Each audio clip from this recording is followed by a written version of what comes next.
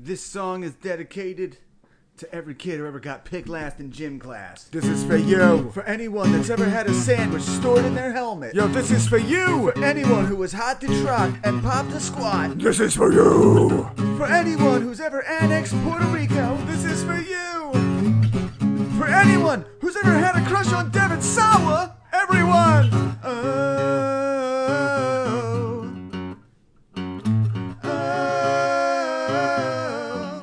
Here we go.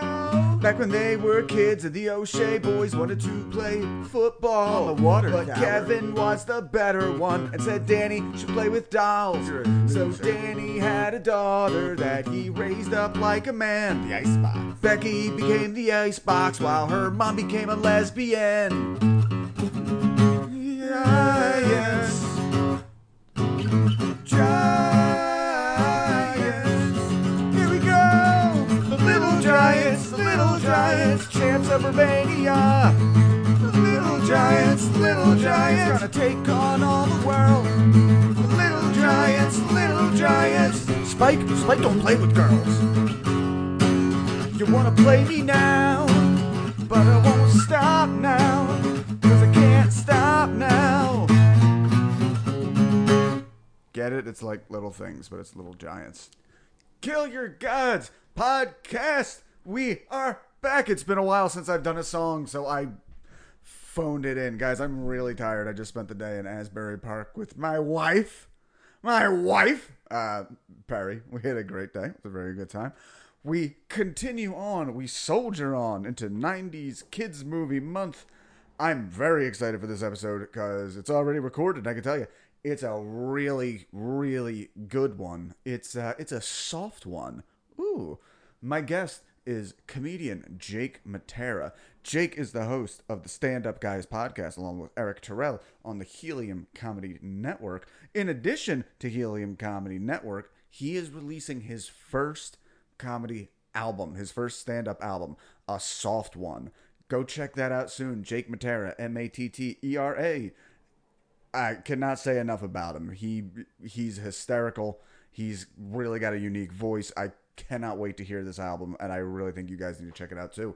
He decided to pick out Little Giants, which is such a good movie. I get into it during the podcast. This was such a good movie that I honestly forgot Rick Moranis and Ed O'Neill were in it. I only remembered the kids.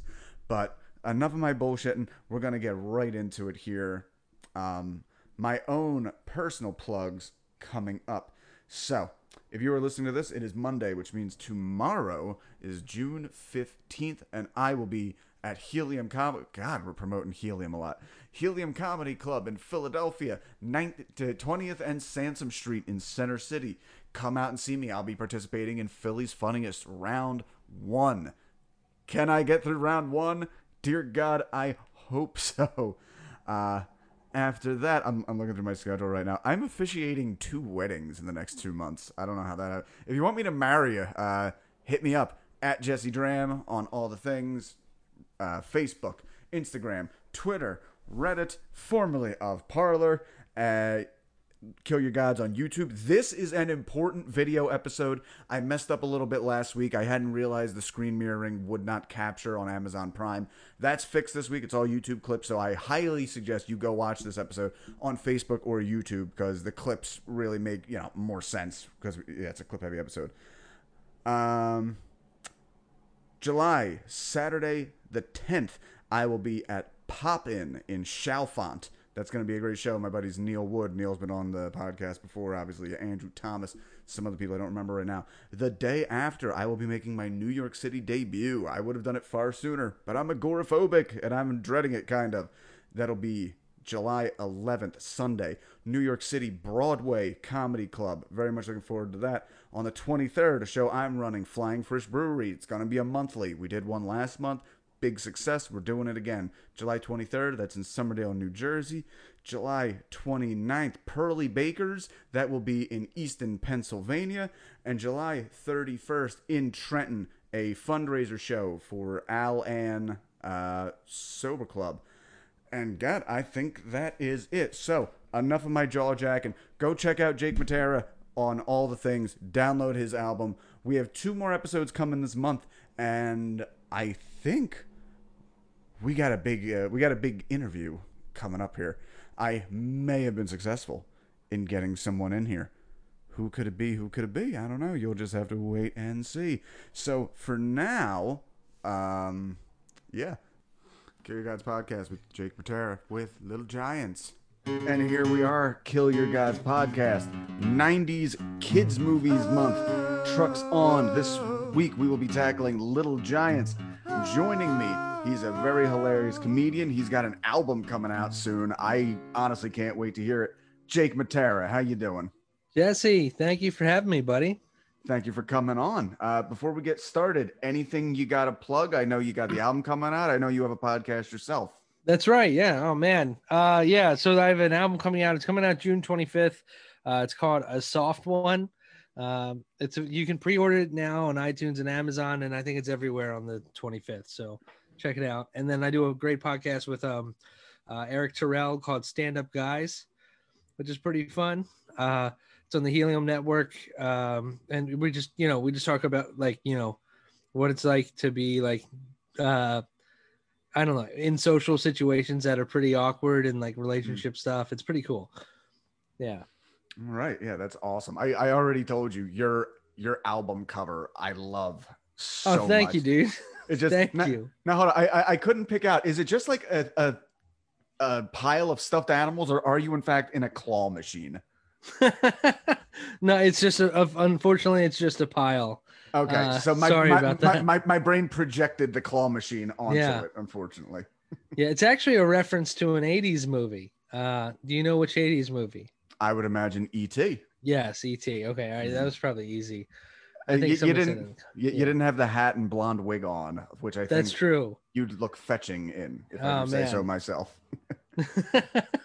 All right, so the movie we picked this week was Little Giants, and that was actually your suggestion. Could you tell us what exactly is your history with this movie? What made you pick it out? Oh, man. I mean, I think I just saw it so many times as a kid, and when you had said kids' movies, I half read the message, and you're like, oh, here's two movies, and I was like, oh, yeah, you said one of them, which I said Ladybugs and Little Rascals, but I think those are the two that were already claimed. And I was like, yes, that's great. You're like, no. You're like, no, you got to pick one. I'm like, oh, all right, Ladybugs. You're like, you're not getting this. And then I was just like, Little Rascals. Or you're like, stop it. And then I chose Little Giants. Anything with little or lady in the title, I try to choose. Ooh, yeah. I'm trying to think of Little Monsters was one I considered. Oh, man. Technically 80s, but I don't really care. Yeah. You're not a stickler. No. One of the things I noticed watching this movie is that hilariously, aside from Little Rascals, all the movies we're doing this month just happen to be kids' sports movies. This is the only one I can think of with a female protagonist. Sorry, I don't know what I just did there.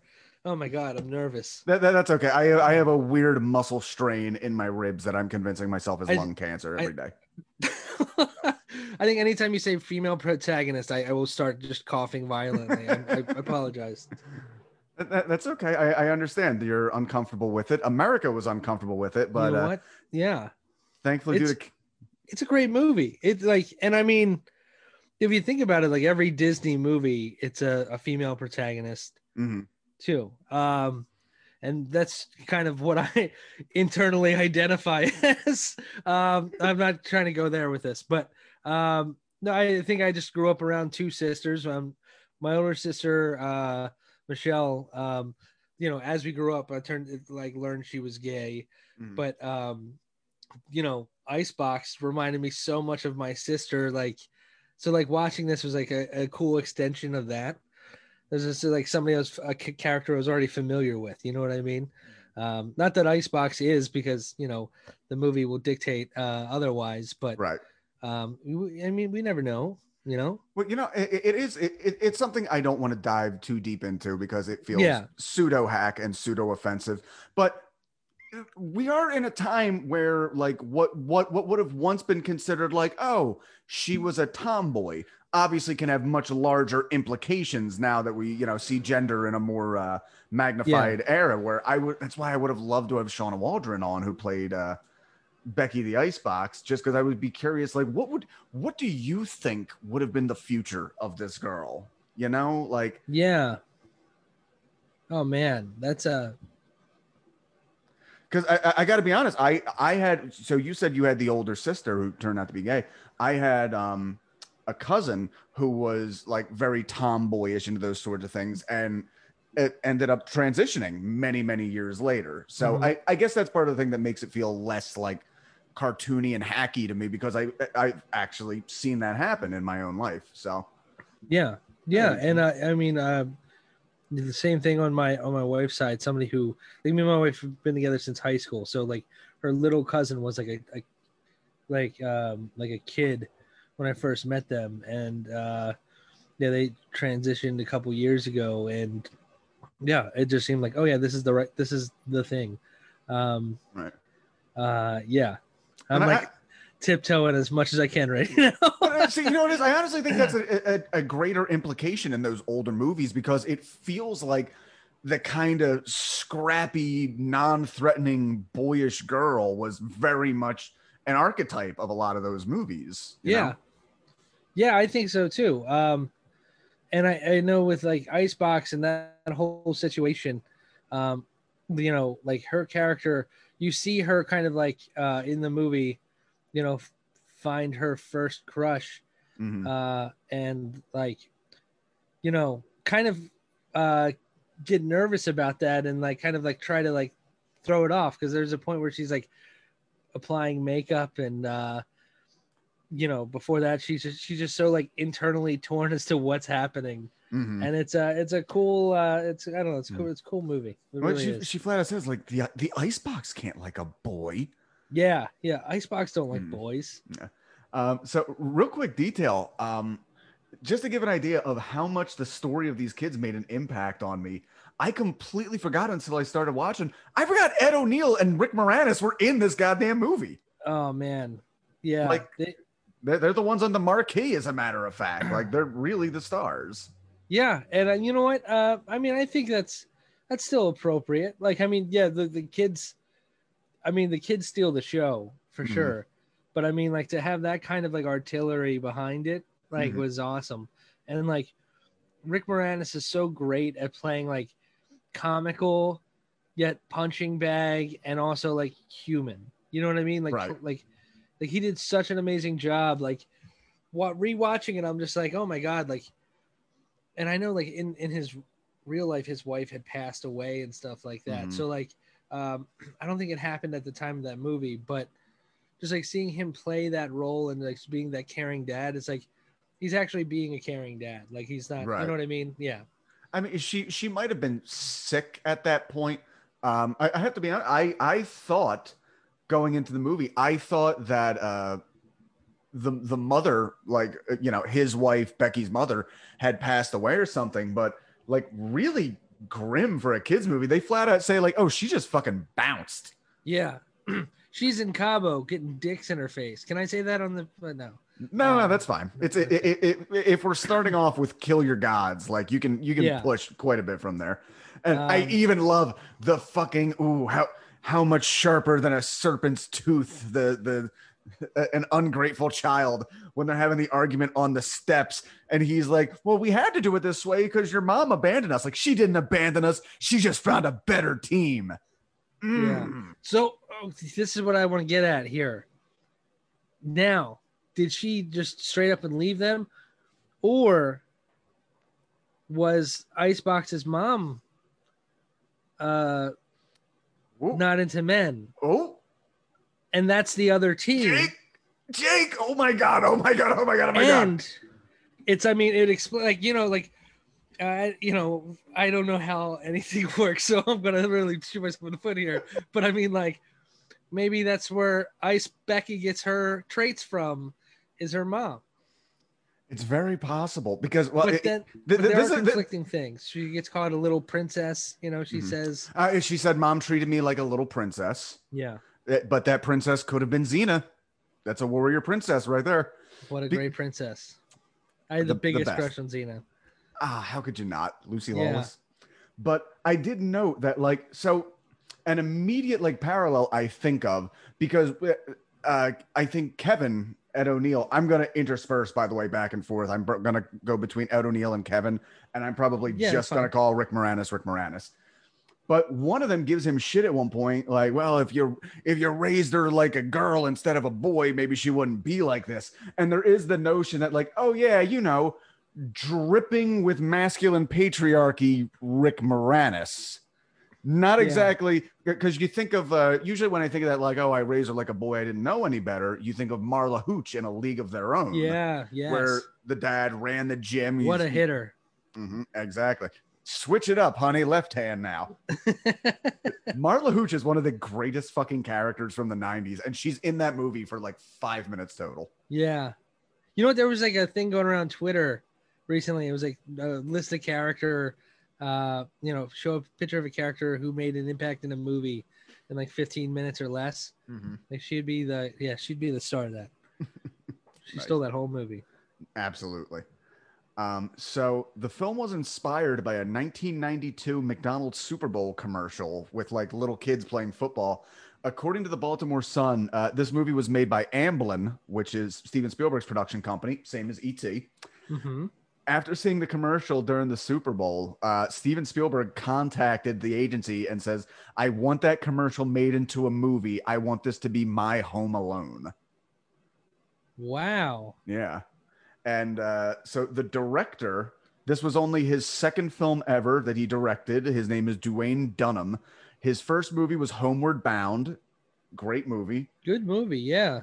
By the way, in like childhood sobbing movies, probably in my top 4. There's a reason I haven't rewatched it forever, because I don't want to experience that emotion again. Yeah, I mean, Shadow... Well, also looking at it realistically, like Shadow would have died. He was an old dog. They tacked on a happy ending to keep the kids, but yeah, Shadow was too old to make that. Yeah. So directed this movie, Homeward Bound. Before that, he was assistant editor on Empire Strikes Back, editor of Return of the Jedi, and editor on Blue Velvet. Wow. Yeah. So you know what? Now I can see it. No, I'm just kidding. Yeah, I can see it now. It makes sense. The yellow man just standing there makes sense. Wow, that's interesting. Spike don't play against girls. Meanwhile, 5 years earlier, Daddy wants to fuck. Oh my God. Yeah. I love people with weird career trajectories like that. Like, that's cool. Like one of my favorites is George Romero, the guy who made Night of the Living Dead. One of his financiers was Mr. Rogers, because he was from Pittsburgh and he'd like worked on Mr. Rogers' show with him before. That's so cool. Yeah. Well, you know what? Stories like that. That's I mean, you just said the title, Home Alone, Christopher Columbus, right? Mm-hmm. He directed. Was that the same Christopher Columbus that directed? Or did John Hughes direct that movie? I know John Hughes wrote it. I thought. Wait, I think Christopher Columbus did do Home Alone, but what movie did he do before that? But prior to that, I believe that's the same Christopher Columbus that did Porn. That would be really awesome. Or is there another Christopher? I could be confusing that with a Harry Potter director with the same name, and I don't know if it's the same Christopher Columbus. No, that was the he did do Harry Potter. Okay, then it's that guy. Okay, so before, all right, so he directed Home Alone. Mm-hmm. Before that, Adventures in Babysitting, The Goonies. He wrote Gremlins. No, he wrote The Goonies. Okay. So he wrote Goonies, Gremlins, and Reckless. God damn it! I would love. Oh, did I just make the porn thing up? I heard that. They said he did a movie here called Reckless that was a clumsy teen sex drama. So maybe it was like softcore. Okay. I don't know. It's definitely not. Daryl Hannah was the star in it. So unless she did that Gotcha. too. Okay. Yeah. No. All right. Forget that. Somebody told me that one time, and I believed it for 15 years. That's okay. These Yeah. kind of things happen. Okay, so the movie itself, I feel like Ed O'Neill is playing a version of Al Bundy that just hasn't given up on life yet. Yeah. That's Al Bundy. If he like kind of hit, like got his dreams. Right, because the whole thing, this movie, this guy, he won 2 high school titles, 2 national titles. God damn it, I know I have it fucking written down here. All American. All American and a Heisman Trophy. Trophy. Yeah. And of course, the big thing with Al Bundy, as somebody who had faded glory, is he once scored 4 touchdowns in a single high school football game, and has been riding on that ever since. You know what's funny? In retrospect, I could almost see this movie if he was Al Bundy in both movies. I could see this being his first marriage, and then when shit goes downhill, when he loses the dealership to Rick Moranis, his wife leaves him, and he ends up with Peg. That makes sense to me. That makes sense. Wow. We've been watching a Married with Children prequel this whole time. And you know, here's what confused me too is he won the Heisman Trophy. Mm-hmm. He wasn't drafted. Yeah, there is no mention of professional experience. I do not know why. And you're like, okay, well that's weird. They don't mention any professional career. And then it's like maybe they can't get it because of the NFL. And you're like, nope, there's the Cowboys logo. The Cowboys and the Giants. And then there's actual NFL stars and John Madden in the movie. I'd really like to look into that. I'm very curious how that happened. Like, what happened? Did he blow his knee out? Maybe. Again, they should have put some detail there. But yeah. All right. So we see them as little kids, little Ed and Rick as children go to play football. Nobody picks Rick. A little girl feels bad for him. The way this little girl gets paid off in the movie is so strange because, like, we see her, then she doesn't show up till halfway through the movie where she's Junior's mom, and then she's at the football game. And those are like our 3 encounters with her. Yeah, they paid for 1 day on set. Exactly. So yeah, Rick doesn't get picked for the team, and Kevin O'Shea tells him to look at the water tower back there. And I assure him one day this will say home of the O'Shea brothers, which of course it does not. We see it morph and it says home of football's Kevin O'Shea. Yeah. Football, great. Football is great, Kevin O'Shea. So this is my first question. Jake, can you think of any childhood promises to friends that you never fulfilled? Oh man. No, I keep all my promises. I am Jake Mattera, man of his word. I'm a man of my word. But I would say, like, by the time I hit the high school and, you know, like, oh, we're going to be friends forever. That's when the lies started rolling in. Oh yeah. No. And then running into somebody at Wawa and be like, oh, we should catch up. And then you never like even attempt it. No. That's kind of where the lie. Yeah.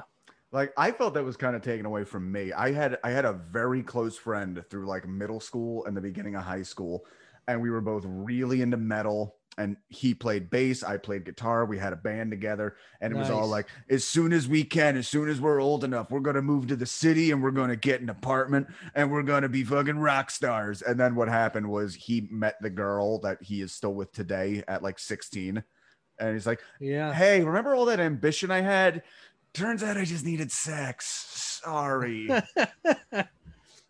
That's great. Yeah. I followed a similar suit. It's just I got the girl at 16 and then the ambition stayed. I just like, hey, nothing is enough. Clearly, look at me. There you go. Ambitious forever. That's the way to do it. Yeah. Okay, so I have my first of, I think I have roughly 10 clips overall here, but nice. I wanted to look at, the audio on this one is bad. I don't know why people do this. This is somebody literally just like holding their camera up to the television set. But dude, I used to do that as a kid all the time. We had a videotape. We used to have a Polaroid camera. Uh-huh. Like, remember those ones you would take the picture and then you'd have to wave it? Yes. all that kind of stuff and let it dry. I had one of those that I like got from my sister when she was done with it, my older sister, and I took that and I would just like watch Young Guns too. And like whenever Emilio Estevez was on the screen, I would just like hold up and take a picture of Emilio Estevez. Ooh, him and Lou Diamond Phillips are really pulling it off here. I was like, hey, that guy is also La Bamba. That blew my mind years later when I realized that. But yeah. Oh my God. That's fun. Yeah, weird little kid shit like that. I don't know why. I do remember at least once I asked my mom if she would like take my picture with me sitting next to the TV with Ren and Stimpy like paused on it. Yeah, dude. The stuff, yeah. My kid takes my phone all the time and we'll just start taking pictures of like whatever the hell he's watching. Like Mickey Mouse Clubhouse or like this thing called like Oddbots. Like he just always will put it on the TV and then he just like takes my phone and just like goes up to it like an old man and takes pictures. It's so funny. I have like 50 of them on my phone. I'm terrified how these children are going to turn out having this. Like they're gonna be hacking ATM machines at like 9. Oh God, yeah, yeah.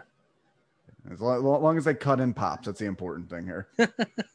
So, all right, let's watch a little bit of this clip here. We're gonna see our first shot of Becky, and I know the kid's name is Rudy, but I just gotta call him Fat Kid because I wanted to get him on so much. Because as somebody who is like if you're listening, I mean, yeah. Jake is a bigger guy and you know that I'm not really thin myself. And as a particularly husky like kid and teenager, I always wondered how these kids dealt with that in movies where it's like, oh yeah, I got to be in a movie and they're going to make food jokes about me every 5 seconds. Yeah. That's like every laugh. Yeah. But at the same time, I didn't look at him as like a fool. I looked at him as a genius because the scene you're about to play, I believe, is a scene where I'm like, oh my God, he's dead. And then they take the helmet off and I'm like, that is amazing. That's so smart. And everyone else is like, oh my God, that's gross. I'm like, are you kidding? You guys are going to have to, yeah. Okay, go ahead. Let's take a watch real quick here. So yeah, the kid is just taking a hit. He's flat on his back. We see Becky.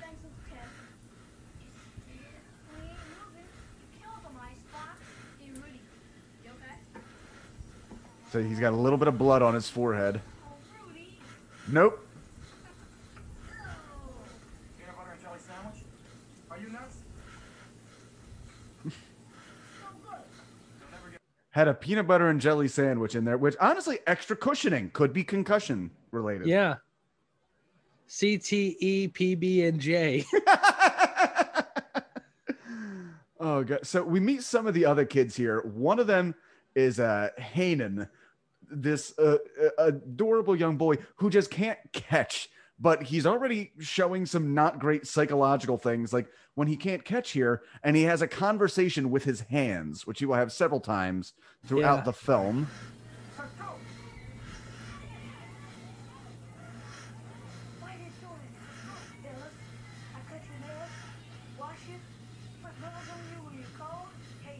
Jesse, sorry, is that breathing on the YouTube video? Yes, the guy in the YouTube video. I'm going to give him the benefit of the doubt and hope he's asthmatic. And I don't know. Dear God, like, I thought that. So we were watching this, and I thought it was me. And I'm like, Jesus, Jake. I'm like, get it together. Come on. I'm like holding my breath, and I'm like, no, I still hear it. And I'm like, is it Jesse? And I look at you, and your mouth's like fully closed. And I'm like, that's a mouth breather. And then I realized, like, yeah, like you said, he's filming the TV. You were just dude. This is the funniest setup because it's just you just hear the guy breathing. Sorry, I don't mean to ruin it for anybody listening to the podcast. No, that's fine, guys. If you're listening, well, you know what happened? I actually fucked up last week. I was trying to actually screen mirror on like some Amazon Prime shit. So what happened was my guests could not see the video at all, and the video they could not see it. So this week will be a video heavy episode. I tested it. You'll be able to see all of this. So definitely worth it to go on YouTube or Facebook and watch the video episode. Now, is the audio shared what do you call it when you because you share the screen, the audio share, right? Because Yeah. on my side the volume is really low, It, except for this it, guy breathing. it is low. It'll be better on the other ones, but like Cool. just to prevent me having to go back and edit all of it, like I Yeah. try to keep the volume a little bit low here. I will turn this up because this is a dialogue thing, but we do hear the boys bullying Becky a little bit with some some some real girl insult type kind of Yeah. stuff.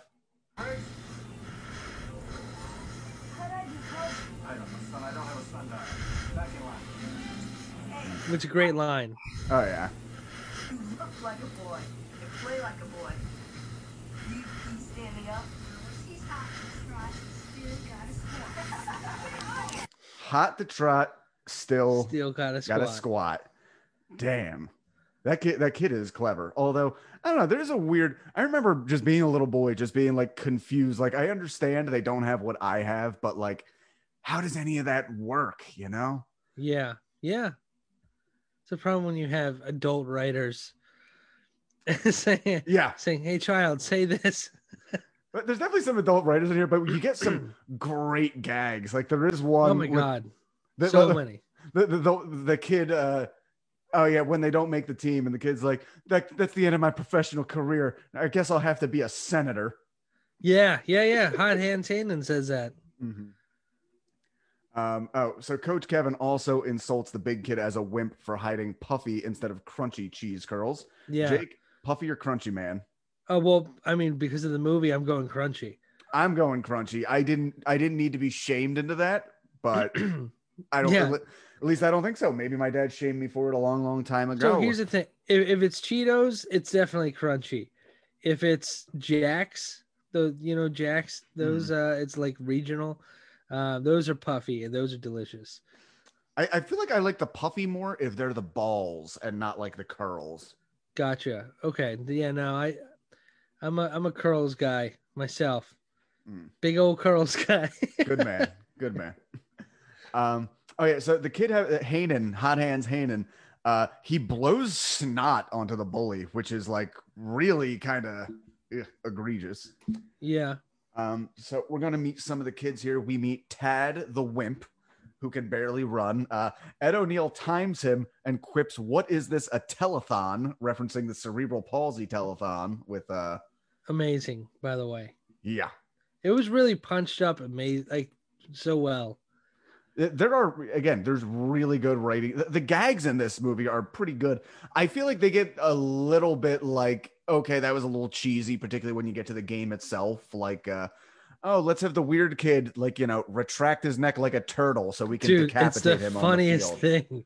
That's the funniest scene in the movie. I think that kid is the best part of the movie. Yeah, absolutely. His character happens to be named Jake. Mm-hmm. I'm not biased. But yeah, he goes, "I'm gonna rip your head off," and he slowly starts sinking it down in the pants. And like you're laughing because you're like, oh, he doesn't want to get his head ripped off. Yeah. You're thinking that's it, and then the play happens, and the dude takes his helmet off, like he just like, you know what I mean, in the play. You know what, that's not till like the end of the movie, but yeah. I do have that clip queued up, so let's just watch that clip because it's definitely worth it. Oh my god. That's okay.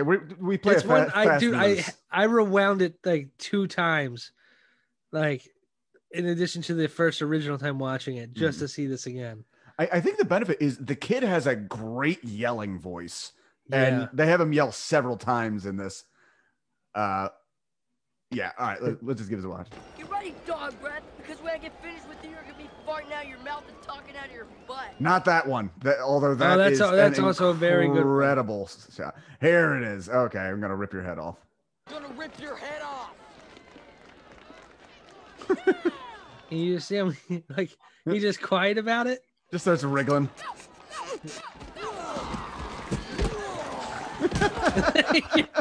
So funny. Oh my god. Great visual. Great so visual. So funny. Dude, as the referee though, you would probably blow the whistle the moment some kids you see some kid take off the other kid's helmet and there's no head. like, roughing. I don't. Yeah. Okay. Okay. So of course the nerd and Hanan and Icebox and the big kid don't get picked for the team, and the chubby kid Rudy is so ashamed he lowers his head and begins leaking Reese's Pieces, which is Yeah. great shot. Oh, you know what? I didn't even put together Amblin Entertainment. That's why he has the Reese's Pieces, because it's ET. Yeah. Now, yeah, it all makes sense now. I get it. Major plot hole filled. So Rick Moranis confronts Kevin, who defends himself, saying he's only picking winners. Becky's a lot better than the boys, but she's a girl. Says if Danny raised her like a girl, maybe she'd act like a girl. To let those kids on the team would be cruel and get up their hopes. You know what? How do you think you're going to approach this as a father? Are you going to be the type that supports them as much in whatever they want? Or are you also going to be the one that like pulls back a little? Like I always did performance stuff. I only found out in the last few years, my mom always said like, I wanted to pull you out of those things because I was mortified watching you, just because like all I could think is like, if he fucks up, he's never going to recover from this and everyone's going to bully him.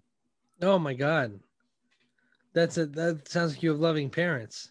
We have a lot of anxiety in our family. Like there's Okay. love. There's love and mental illness, like any stable household. Yeah. Yeah. No, my parents were pretty chill. They were just like, go for it. You know, whatever. Yeah. You want to jump on that trampoline? Yeah, go ahead. Do a backflip. That's cool. Like that's totally fine. I will say though, like in that scene, like so we watch the beginning, they're kids, right? And then you see this scene play out. It was like strike 1, 2, and 3 right there for me for Ed O'Neill's character. Like there was no way that what's the like redemption for his character for me, because he was a total asshole as a kid to his brother, like a monster. Like he was just such a like the kid character was such a dick to him, right? He didn't strike me as that monstrous, honestly. He struck me as like the older brother, like, what are you gonna do, little guy? Yeah, but I mean, like then he like when his brother doesn't get picked, and he's just like ball Kevin or ball Danny, yeah. and he's just which seriously, if he's chomping on his gum. If he's that bad, then like throw him on the other team, and then like they'll have they'll have a numbers advantage, and it evens out because he's not great. Yeah, and like so there was like that, just like I just don't understand how. I mean, I was the only boy in my family, so like I don't know. I didn't have an older brother to like just disregard me like that, so that bugged me. And then like yeah, even as an adult, the way he treats his kid in that scene, like his brother's kid in that scene, like if you know you're not going to let her, if you're not going to pick her for the team beforehand, why let her try out? That is a good point, especially since the movie goes out of its way to make the point that him and Icebox do not have a bad relationship. Like they seem to get along. When she has an issue with like girly stuff, she immediately goes to his wife, Yeah. Yeah. And then immediately when you see the wife with the video camera and stuff in the beginning, immediately all I wanted Rick Moranis' character to do was just hook up with his wife. There you go. That's how you get it back, Rick. Yep. Well, you won the game, little brother. Like I won more than that. Yeah. You're gonna have to move in with that whore Peggy you've been saying, because I'm the dad now. Yeah. And I feel like Rick Moranis' character, because like at first rewatching it, I was like, oh, is that the girl like from the beginning? Yeah, I had that too, because they don't show much. It's just a blonde girl that's there for a second. Like he talks to all these women, and like Rick Moranis, and he's like a ladies' man in this movie too, kind of like it's a low key ladies' man, but he's just like, yeah, whatever. And then you see like the women looking at him smiling, and like you're like, I think she's into him. Yeah, it's like, well, he's such a good father, and they all feel bad for him because his wife changed teams. Wink, wink, nudge, nudge. Yeah. Moved to San Francisco. Oh, here's the thing. I cannot figure out where this movie is set. Oh, wait. No. I actually got confused with Ladybugs. My bad. Okay. Ladybugs, I could not figure out where it was, but yeah. Anyway, I fucked that up. We see Kevin's family eating dinner. Again, great little rating here. The little girl is saying grace. When she says grace, she thanks God for the following things: Friends, flowers, Nickelodeon, Pez, Mr. Lorenzo, the hairy high school janitor, leading Ed O'Neill to chime in. He's an unfortunate man, Priscilla, and football. So Kevin's wife gives him some shit for not picking his own niece. His daughters agree that Becky rules. She makes boys cry. So kind of like white male tears, getting a head start on that. I would, you know what? I would like to, I really would like to ask some like, some of the female comics in like our age group and see if any of them, because we have a lot of like very hard feminist associates amongst us, and I wonder if any of them like got anything from Becky. Like, is she thought of in that way for some people? Yeah, that's interesting. I don't know. I mean, she again, she was for me. She was a feminist icon to all the boys that watched this movie. She really was. Mm-hmm. And I mean, like even back then, it started that conversation for me at a while I was a child. Like, you know, why can't women play sports like with like the boys? Or I mean, girls and boys, not women and boys. But and you have to keep in mind that we're children ourselves at the time. Where like the girls are kind of bigger than us, you know? Yeah, dude. Yeah, they were kind of intimidating. I'm telling you. I mean, most of the girls that I went to grade school with could beat up about 90% of the boys. The only real bully I ever had was a girl that was in 3rd grade when I was in 2nd grade, and I was terrified of her. She was coming after you? Oh yeah, no, she was very. Ugh. What would she say to you? What scarred you?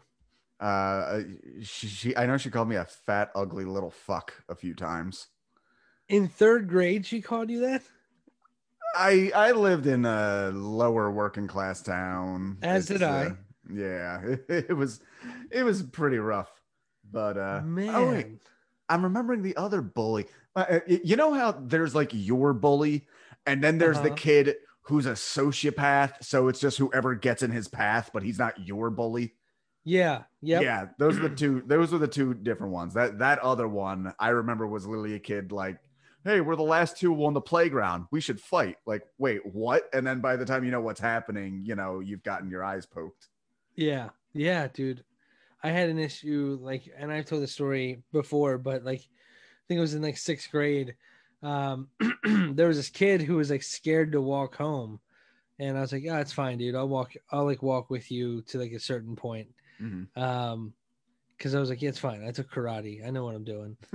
And, we go outside. Not to brag, I got my yellow belt. Got a stripe. Yeah, in Tang Soo Do, I had my Cho Dan Bo at that point, which was the belt before black, and then we stopped going. No big deal. I could kick probably someone's head at that time. Nice. Not now. But so I'm walking them out, and like we get like maybe like 30 yards outside of like the one exit, the side exit of the school, and here comes this kid and his like 3 friends walking towards him, and he's like, he says something to the kid, and I look over at him, his head's down, he's shaking, and I'm not trying to fight, I'm just trying, and I literally say like hey man, why don't we just relax or something, like something like that, like, or why don't you talk to me? And like before I can even finish the sentence, I got sucker punched in the eye and just started sobbing. Like, I was like, oh my God. Because this kid had like, he'd been held back like 2 years. So we were in 5th grade. He should have been in 7th. And oh God. So you got like sucker punched with a hairy knuckle. I got haymakered, and I'm just like, oh my God. And I look up, and all 3 of them are laughing. And I noticed the 4th person laughing. It's the kid I walked with. And it wasn't a trap. He did it out of survival. He did it as in like, oh, there's the, like, you know, it's not me. And like, he was like safe now. Oh God. You know? And then I'm just like holding my face like, oh my God. And like, yeah, that was That was great. Really, Wow, that fun is memory. brutal. What I definitely don't think about that the moment I wake up every morning and do every you, night before I go to bed. do you remember? Did you have any like? Do you know what happened to that kid? Like, what became No, of his life? no, I don't. I mean, I know he like was going like again. I was from a lower and like I grew up in a refinery town, Okay. so like it was just like a lot of drugs, a lot of dropping out. Hmm. Pretty sure he dropped out and like I lost. Like I don't know what the hell happened to him. So Wouldn't it be great if you had him on the call right now? well, here he is, Danny Malone. So the kid that sucker punched me, the one that was kind of a sociopath, Yeah. he died the first day of senior year. No, the day before the first day of senior year. Him and another guy were like huffing something, like some like desk Wow. cleaner by the creek, and he had a fucking seizure and died. Oh my God. Yeah, and now my best friend from middle school has a dog that he named after him. I don't know. It's weird. It's Was he all. friends with him? I'm honestly not entirely sure what the connection is. Even if you're friends with him, it's very weird to just name your dog like kid that died flopping on the banks of the creek. Like You know. full name? Excuse me, full name, or was it like I'll just say it. Yeah, Rob Devine. The dog's name is Rob Devine. wow, wow. And That's to bring things full circle, a friend of his ended up impregnating my cousin years later. So my cousin's son, who was basically my nephew, his middle name is Rob after Rob Devine. wow. Yeah. That's was he the like you said he passed away your senior year? Yeah. Was he like your first death of like a student in your upbringing that you Uh, can remember? Actually, no, no. Yeah, Ooh, this would be perfect for like if we were talking about my girl. So yeah. our first one, there was a kid on our baseball team who had leukemia, who died at like 11 or 12. But Okay. like, dude, that high school year, we had three big deaths, and one of them, or early in the school year too. Uh, Probably the first death that really, really fucked me up. My ex girlfriend that I was so really close with had a brain aneurysm and died on my 18th birthday. Dude, Yeah. that's awful. Yeah, to give an idea of just how fucking strange the years are. This year coming up, it'll be oh, she's been gone longer than she was ever here. Like Wow, dude, you just put se- yeah, you've put a lot of stuff. Yeah, that's nuts. yeah. That's so the first death we ever experienced was in fifth grade. It was like right as the school year was starting. So I didn't know this kid. Um, but what happened was he was driving a go-kart on the street Mm. and ran into a trailer hitch. And like, I feel like I've heard versions of this story, but it's never been from somebody who like actually knew them. yeah, no, but I mean, I saved the obituary. Like I have the obituary and I Mm. later became friends with his cousins. So it was like a real it was a real thing. It wasn't like an urban legend. Um, but that was like, oh my God, that's crazy. And then in sixth grade, the girl who sat next to me in homeroom um, left to have children. Oh, Yeah. In sixth grade. She was held God, that's back so a year. fucking young. Yeah. And then she had her second kid by eighth grade. Um, and yeah, it was crazy. See, crazy with that. There's a girl that I'm still friends with. She was actually one of my firsts that I was ever with. But like right after me, she got pregnant at 15, and then she got pregnant again at 17, and then so two kids, two different dads, and then she was just like living her life. Her daughter is as old now as when I met her, and Wow. she just had another baby. So to have like to have kids Yeah. while you're in high school, and Dude, then when that kid is in high school, you're having another kid, like that is built in babysitter, man. That's Oh, the way to do it. long-term planning there. Yeah. I will say the girl who sat next to me, like she's doing great now. I mean, like as far as I know, I think we're Facebook friends, but like, you know, well, like her family's all together, and it's nice seeing pictures of them. That's cool. That's I'm good. like really like low energy and chill right now, and I apologize. I'm like, yeah, it's fine. Life is good.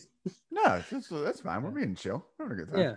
Yeah. So real quick, back to the dinner scene. Yeah. When his wife is giving him shit, saying, Kevin, girls can do anything too. Kevin decides to compromise and put together cheerleaders, and Becky can be on that team.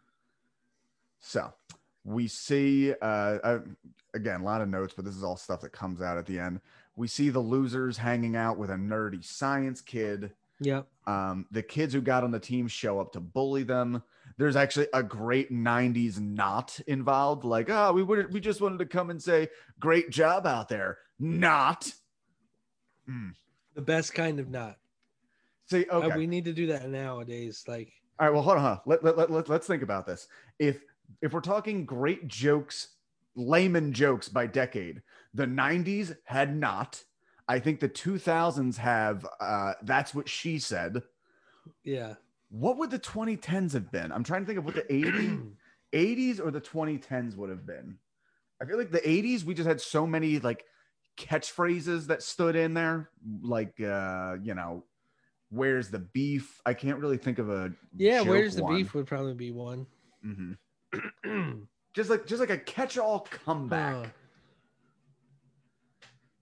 I think we had so many in the 2000s. We had, is that your like final answer? In the last year or two, like 2019, 2018, maybe, I feel like Bye Felicia became one. Bye Felicia came out there. We had a generational one. Okay, Boomer. Simple. Yeah. I actually I work for a fucking insurance technology company, and I actually just wrote an article on how older generations don't really want to keep up with the technology, and how can your business capitalize on that. And the title of it is Okay Boomer, Generational Changes in Technology. Oh, wow. Yeah, I got to squeeze it in there. Nice. So if I could think of that, we'll come back to that. So Becky shows up in a go-kart. Ugh, foreshadowing. And chases the kids away on their bikes. She pushes two into a creek and runs another off the road. And all I could think is, if this happened in the modern day, she would no doubt be expelled and charged with assault for all of this. Yeah, well, I mean, she did headlock the kid too at the tryout. So she's been showing violent tendencies this whole time. Yeah, we've noticed Becky is having some anger issues. Has her mother and her mother's partner seen her recently at all? Yeah. And also, just from a realism standpoint, like, I don't know much about go-karts, but I know that driving that go-kart through a little creek would destroy the engine, and it would stop running in the middle of that thing. Yeah, absolutely. Maybe. Because don't they have spark plugs in that? Like at least one? Yeah. So yeah, once that's wet, that's done. Yeah, I got one more of those two coming up. I'm excited to share with you. Just I call BS on. Okay. So Becky took her dad's consoling "I'd pick you if I had a football team" to heart, because she tells the bullies they're going to start their own team and whoop their butts. Kevin owns a car dealership, because of course he does. So, all right. So we get to the main stakes at the diner. The mayor tells Kevin there's a problem, that the kids want to do a second football team, and they can only have one. This is, again, a detail I missed about the movie. I thought there's only one game of football in this movie, because what's going to happen is these kids are going to compete, and whichever team wins is going to represent the town. So it's literally like winner take all for this one. Yeah. So we see some of the other kids that get picked. Fuck, I clicked out of my notes. It's fine. I can riff on this for a second. Also, when they set that up, so she walks, he says there's two teams. Ed O'Neill gets up and he walks over to Rick Moranis, who happens to be sitting at the end of the bar, and Icebox is there. And she goes, "Oh, Dad, by the way, we started a team. Thank you. We want you to coach. Bye." And she runs out of the diner. And Rick Moranis is like, "I'm just hearing about this," as he's getting yelled at. And dude, that was the part I loved, because he was like, "You know what? Fuck it. Like, yeah, I am starting a football team. You suck as a brother. Let's do this. We're gonna find. And then like I don't know, when should we do this? And the old guys are like 2 weeks from now. And in my head, it's like they trained for months. You know what I mean? This was like Rocky IV style training. And no, it was a 2-week period before the Yeah. game. That's it. 2 weeks. I love that the old men are just kind of meddling in the background. Old men are making bets, which honestly is like cute, but all I can think is like if they're going in for this low stakes gambling, like these are guys who have lost their houses and this is the only action they can get in on anymore. They're very one-dimensional old men. I mean, like they helped like, push the, the stakes up a little bit, but so just two little logistical things.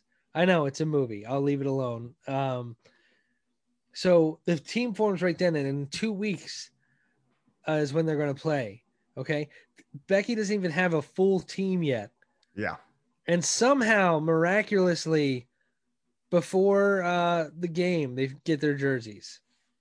Oh, yeah. There's no way they're getting a team's jerseys within 2 weeks when they didn't even have a team like 2 weeks out.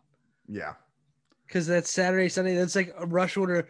The rush order fee would have been way more than what the jerseys were even worth, and they wouldn't have done it. And also, you don't know, maybe Kevin has some other enemies around town. Maybe yeah, right, yeah. Maybe the silk screening business also, didn't get picked.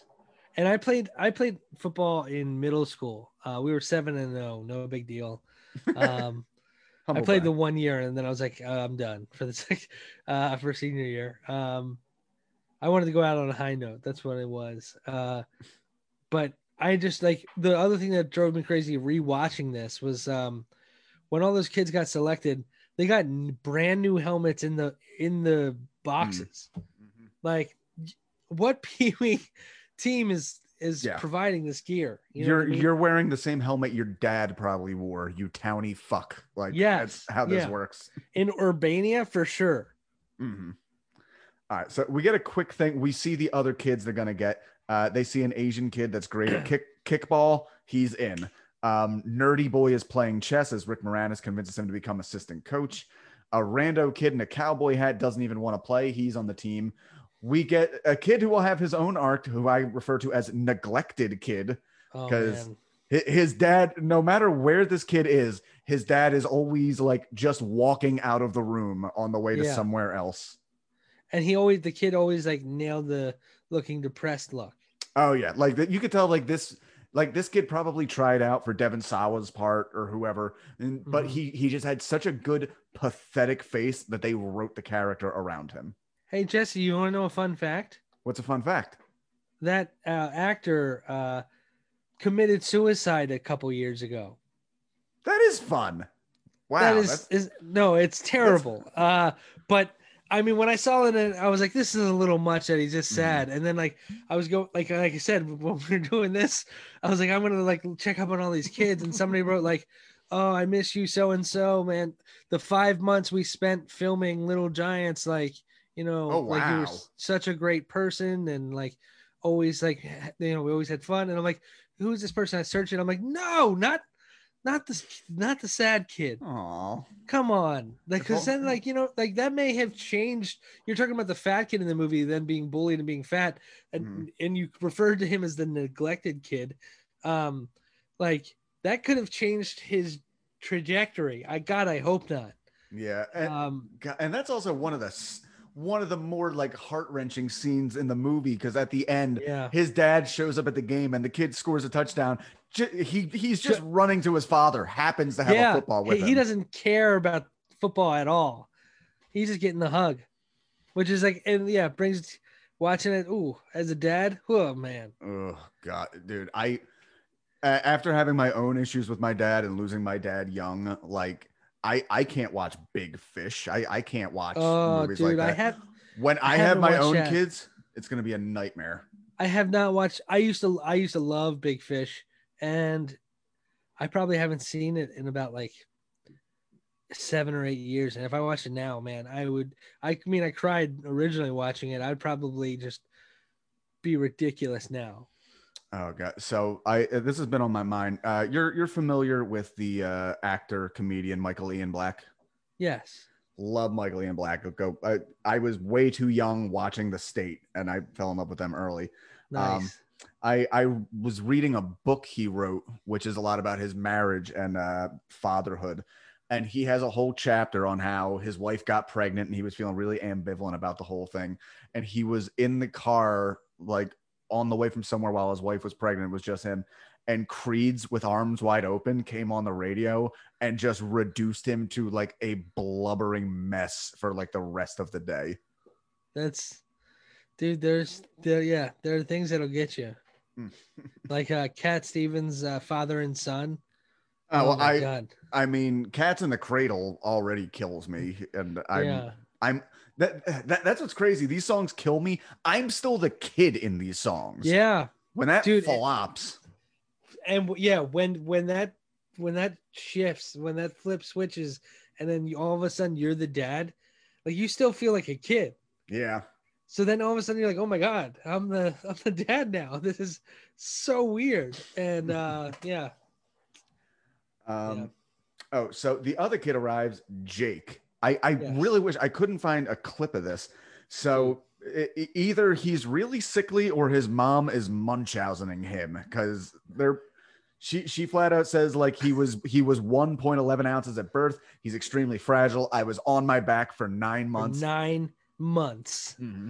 Yeah. But despite being so paranoid about his health, she wants him to play football. Like the doctor says he needs to get some air. Like, oh, let's just put him out here to get murdered. And what did Jake say in that scene? He goes, "My shrink told her I should get out more." That was his only line in the scene. And it was just so funny. We also get that this is the other reason I wanted the video. We get the horrible 90s CGI snot bubble. Oh. He gets one of the kids pop. I didn't realize that was CGI. It's really bad if you take a close look. Man. Yeah. You dude, like that is one of the best intros in the movie to a character. Mm-hmm. And it's just like it's so fun because it's like the reflection of like the mom of like who she is versus who he is. Like the kid's pretty carefree for like the mom being so neurotic. Oh, yeah, the kid's pretty chill. Yeah. He doesn't have the same worries. And then moments before that is like your realistic where like he dumps out all used equipment and then the kid puts a cup on his face. Classic. That was the first time I ever saw that done. And I was like, that's so funny. Genius. So we got a little clip here because before the team, we got a bunch of ne'er-do-wells, slobs versus snobs, but we need some kid with a little more oomph behind him. And this is where we meet Devon Sawa, aka Junior. So yeah, he's throwing toilet paper rolls. Becky looks longingly through the grocery. What a find. What a hunk. Wait a minute. What am I saying? I'm the S-Box. The S-Box doesn't like boys. Except for that one. Aww. So she's having all kinds of feelings. And, apparently not an uncommon thing with some girls. I remember I had an ex who said that she thought she was probably gay because she was not attracted to boys. And then she saw like NFL offensive linemen, and it turns out she just really liked husky boys, which is why she ended up dating me. Okay. And like that lit the fuse on her sexuality. I was a lineman. No big deal. There you go. Left tackle. If you'd shown up and taken her off my hands way sooner, it would have done me a few favors. All right. So yes. So they have Junior. He's just moved. I really don't understand what's happening here. If he just moved to town, because we find out like his mom is the little girl from the beginning, but yes. And that's such a great scene. I love that scene so much because you get to see how much Rick Moranis and his daughter are alike because they're both hiding from their crush. Yeah, they both. I mean, what a cool thing to see, especially as a kid. Like they have, you get to see like a dad falling in love and the kid falling in love, and it's weird because normally it's like a parent's dead and or they're raised by an aunt, uncle, and they're already married or whatever. But like seeing that scene play out where the girl looks through the door, sees her crush, turns and goes, "Oh my God, I can't go in there." And then seeing Rick Moranis do it, it was like, is genius. It was like just so funny. Like this, the same house, you guys are looking in the same window and like reacting the same way. It's just brilliant. Yeah, Anyway. You genetically really want to fuck that other family. Yes. Yeah. Oh God. So we go to the practice, and we just see that real quick where Rick and she comes out and has a completely normal, like the guy is like pushed up against the wall and she's like, Danny O'Shea. Clearly it seems like she's lived in this town forever. I don't know why they're just crossing paths now, but yeah. Oh, I'm just in this house. Yeah. Oh, and also you would think, does this kid go to Catholic school? Does that why he doesn't know the other kids? I don't know. It ruins the whole movie for me. It doesn't. It's just nitpicking. Yeah, just one line about the divorce. You know what I mean? Like, or something could have changed all of that. But like, yeah, who's he trying to hide from? Holding his breath. His daughter's standing behind a tree and then like poking out, and his truck's in the driveway. Mm-hmm. His very like ridiculously loud truck. Mm-hmm. All right. So the next day at the Junior agrees to join the team. The next day, Jake shows up completely wrapped in foam, saying his mom said the other pads weren't enough. Yet she still wants him to play football. Part of me is like, I think Jake's mother resents his existence. She's trying to get him low key murdered on the field so she can go out and like be single. Like she's trying to be Casey Anthony with extra steps. Yes, she's little Casey Anthony. During this was actually really hot as a kid. Devon Sawa passes to, I'm going to go back and forth on Junior and Devon Sawa, passes the ice box and she gets all gooey that he compliments her. He tackles her and gives her a masculine pat on the butt, which she gets like a big smile about. She then tackles him and takes her sweet time climbing off. Yeah. Nothing like seeing two children on top of each other, huh? I was roughly their age when I had these feelings. I'm remembering who I used to be. Yes. But I know what you mean. Like, yeah, as a kid, you're like, what is happening? Like, this is, I feel funny. Like, yeah. What is that? Can girls lay on boys like that? That looks different. Yeah, dude. And then that's the same scene where Ed O'Neill's in the woods, right? Or like across the street. Oh yeah. We're getting to that. Okay. So just real quick detail: Hayden can only catch paper towels. That's why they're toilet paper rolls. That's it. That's why there's so many notes, because they do plant and pay off a lot of stuff in this movie. Yeah. Oh, for sure. We see some of the parents. I love that the chubby kid's dad is Francis from Pee-wee's Big Adventure. All time great. So they find out that Junior is as good a player on their team, so they conspire to steal him. So Kevin O'Shea and the assistant coach are hanging out in the woods looking through binoculars. Nerdy Boy catches them spying, and they call the cops on them as creeping on the kids in the bushes. And they say like there's some creeps in the bushes in their underpants. Yeah. Rick Moranis is pretending to be an old woman. That's right. Yeah. And then he holds the phone up to the little cowboy kid. He gets the cowboy kid in on it, and he's like, and he's like, please, come quick. And then in what has to be the most memorable police scene I've ever seen in my life, we see those cops draw guns in the most choreographed way possible. Which watching back now is hilarious to me, because they have like little reptile arms. And they're like, like they do it to like perfectly. They're scampering to him. They're in sync. You know what I mean? And yeah. So this is I want to talk about this, and then I want to jump back to the parents for a second of the other kids.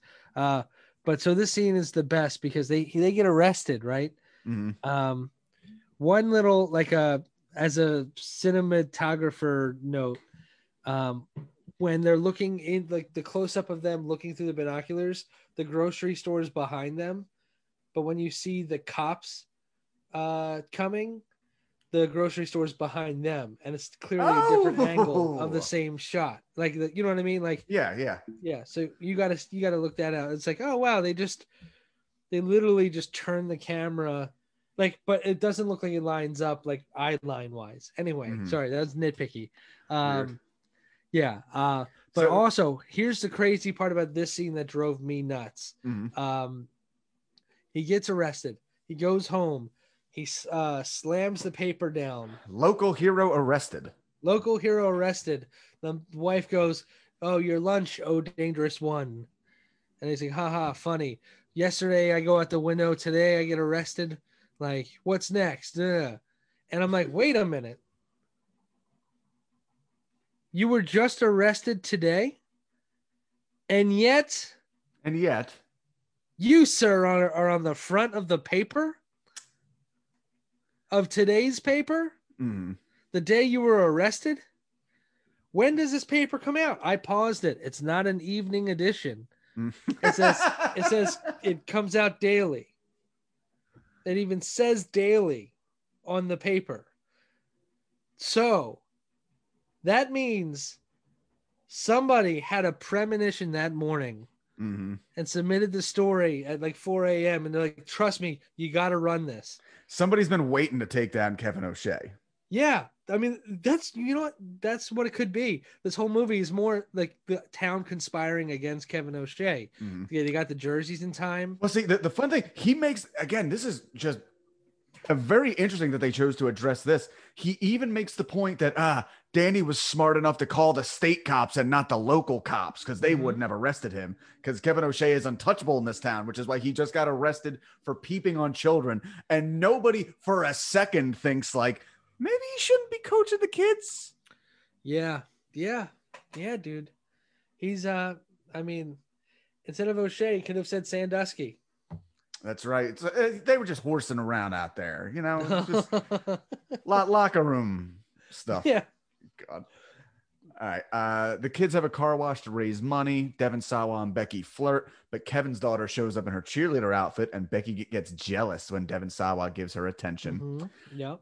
At home, we see Becky experimenting with lipstick and doing some cheers in the mirror. So some stuff's going to happen there. The old men call both brothers and say there's a giant new kid in town. So they both race there. Yeah. On real quick. Can I pause you here? Absolutely. And I'm sorry, it's your podcast. You can tell me to go to hell here. No, go I was going to say, when they did the Little Giants pep rally in his living room. Oh yeah. The parents. Yeah. So real quick, because we missed that and the going out the window scene. The parents were so perfectly cast. The parents are all dorks too. Like you said, Pee Wee's dad, Francis is the fat kid's dad. Hot Hand Hanan parents, like they're so excited for him. They have the video camera. The neglected kid, none of his parents show up, not even his mom. None. He had to take a cab there. Yeah. Do you have cab money? And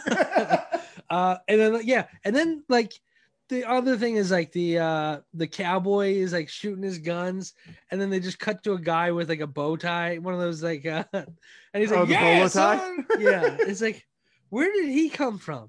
And nobody's like, "Hey man, look, you're in Urbania now. Like, what are you doing?" And yeah, just like all the characters, whatever the neighborhood friendly gas man, and like those guys, I don't get it. And like think about it, and it's just like, oh man, all the flatulent, so enjoyable. Oh yeah, no, what were you gonna say? Oh no, yeah, just that's it. Yeah, no, the parents are used very sparingly, but very well. When they do. We see Tad's dad. Tad's dad's a bit of a softie as well. All right, so we meet Spike lugging a refrigerator on his back. The dad flat out says, like, we moved to town because I have built this kid for Pee Wee football, and we want Kevin O'Shea to be his coach. So Danny fakes being Kevin. Yeah, which is weird. Really weird. Like, you think you would have gotten a look at him at some point if you're going to move That's jail time. That's kidnapping because you're taking his kid under false pretenses. It is. Yes, exactly. Well, he just like, I said I was Coach O'Shea. I never said which O'Shea I was. Imagine you have a child and you're like, hey, you're the babysitter, and they're like, yeah, I'm the babysitter, and you're like, all right, great, thank you, take them to the zoo. And then they leave, and an hour later somebody shows up, like, sorry, I'm late, I was in traffic, I'm the babysitter. That's terrifying. Well, he didn't say which babysitter, so I guess he kind of got me. All's fair. Yeah, okay. All's fair in kidnapping and wordplay. So yeah, weird stuff here. He mentions his son was pushing a football with his head at 4 months, did his first pull-up at 18 months. I've still never done a pull-up. Yeah. Every night before bed, he massages his hamstrings with evaporated milk. Red flag. That's just a caring father right there. A very caring father. So maybe a little too caring. Yeah, it could be said. Could be said. Here, we can actually show some of this. So Spike gets tricked into joining the Little Giants, and he speaks in the third person, which you don't know. Is he dumb? Is he already brain damaged? That's what I'm gonna say. Like, I think like maybe a little less time massaging his thighs with milk, and maybe a little bit more time with like just Muzzy or like Hooked on Phonics or any of those programs at that time. Dad, I can't read. You can read a defense. That's all you need to read. Zone or man. So yeah, let's get a little clip of Spike giving Becky the business. Is Spike mistaken? Aren't you a girl? Gee, good eye. Spike don't play with girls. She's pretty good, Spike. Spike don't care. Didn't you hear? Spike don't play with... Look, you berserko Barbie doll. When you mess with Spike, you mess with death. You can talk the talk, but you walk the walk? Try me. I will. Let's go. Right now. Spike's in hell. Spike's in Pee-wee. Hell. Spike's pretty cool. I'm actually surprised that actor didn't really do much after that. Have you looked him up? I didn't actually. Oh yeah, it's crazy because you think of Spike. What do you think of when you think of Spike? I don't know, honestly. Like, he's a very intimidating, like, a powerhouse. Look him up now. He hasn't grown since Spike. So that's the thing. He's not particularly tall here. No. All right, hold on. If I put Spike, Little Giants, you should see him now. I need a producer on this fucking podcast. I hate having to do all this. Okay, let's see. We're gonna find. There he is. Wait, Spike. Sam Horrigan. Oh my God, he looks. Wait, that's not him.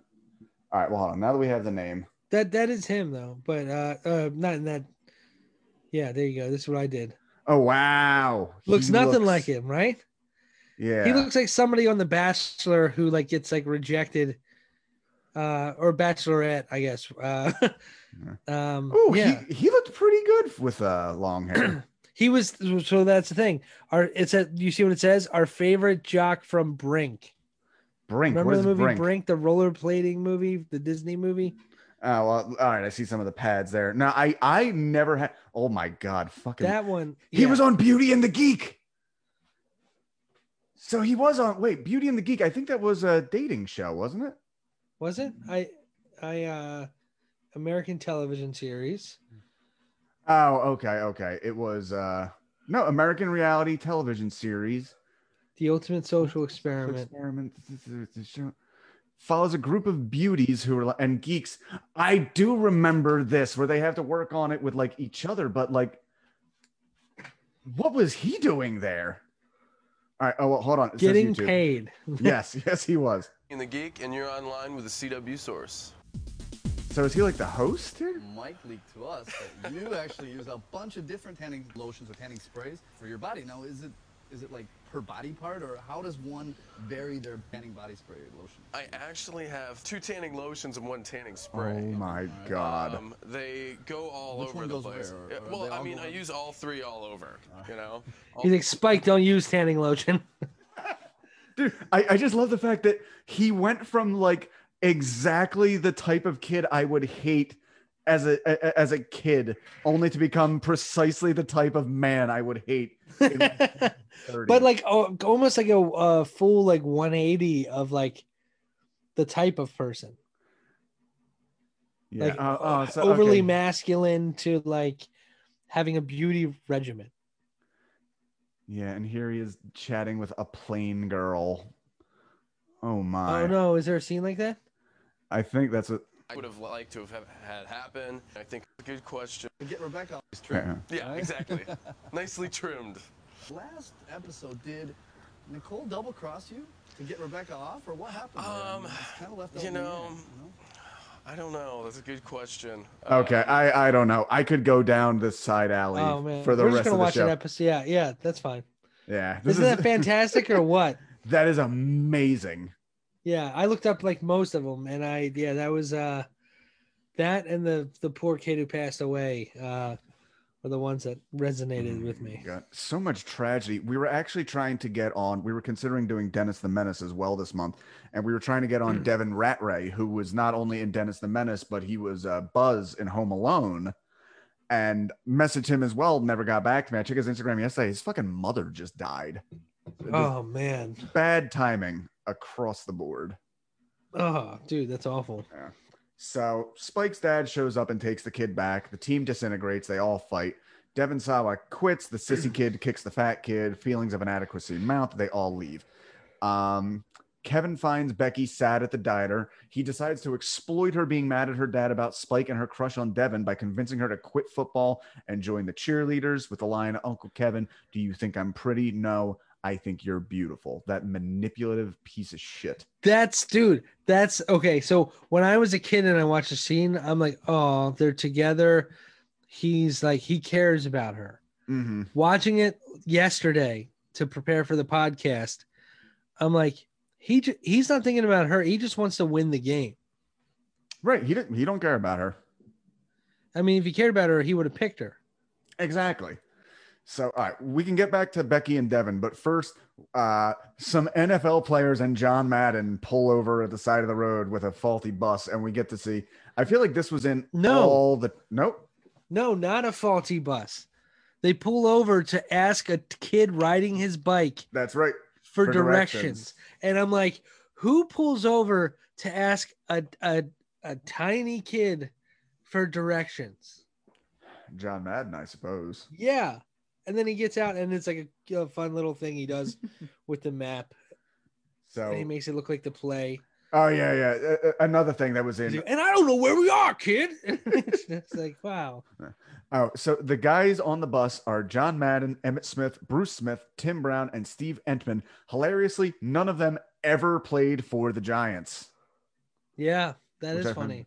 The nerdy kid shows John Madden a play he's working on called The Annexation of Puerto Rico, which is mentioned several times. And we get this great scene. I'm not sure who this is. I think this is Emmett Smith. No, that's not Emmett Smith. All right. Well, let's just give this a minute then. Intimidation. Now, you just popped a football if you're only listening. You don't want to be intimidated. So let me see your game faces. No, come on, guys. You can do better than that. Let me see your game faces. See, I thought the football player's game face is not that great. Yeah, who flexes? He doesn't do much with his face. He just kind of flexes. Yeah. Scares them all away. Mm-hmm. Here, you know what, Jake? Since this is a video podcast, give us your game face. Oh my God. I had no idea this was a video podcast. No, I'm just kidding. I'm very comfortable, as you can tell, and I apologize. No, yeah, the game face you're getting from me is like, please, I don't have any money. Okay. All right. So this is the other scene I wanted to get to of Becky and Devin Sawa ponder the meaning of making out. So, whoa, didn't mean to do any of that. Yeah, sitting on the creek, watching a couple make out. You know, as you do. I think we had real dramatic, like Kevin Costner did in Robin Hood, like this. No way. In the movies, they do that chicken pecking mouth half open thing, like this. Hey, baby. No. Devon Sawa, very charismatic, even as a teenager. Yeah, like too charismatic. Use their tongues. Ew, that's disgusting. I know, spit swappers. Yeah, kind of like them. Tonsil hawk. That is such a weird thing. So we're in a situation now in my extended family. Yeah. Where we have a younger boy who has had some troubles, and it's kind of unspoken, but we're all like, we've only got like 3 years until puberty kicks in, because puberty might make this child into a monster.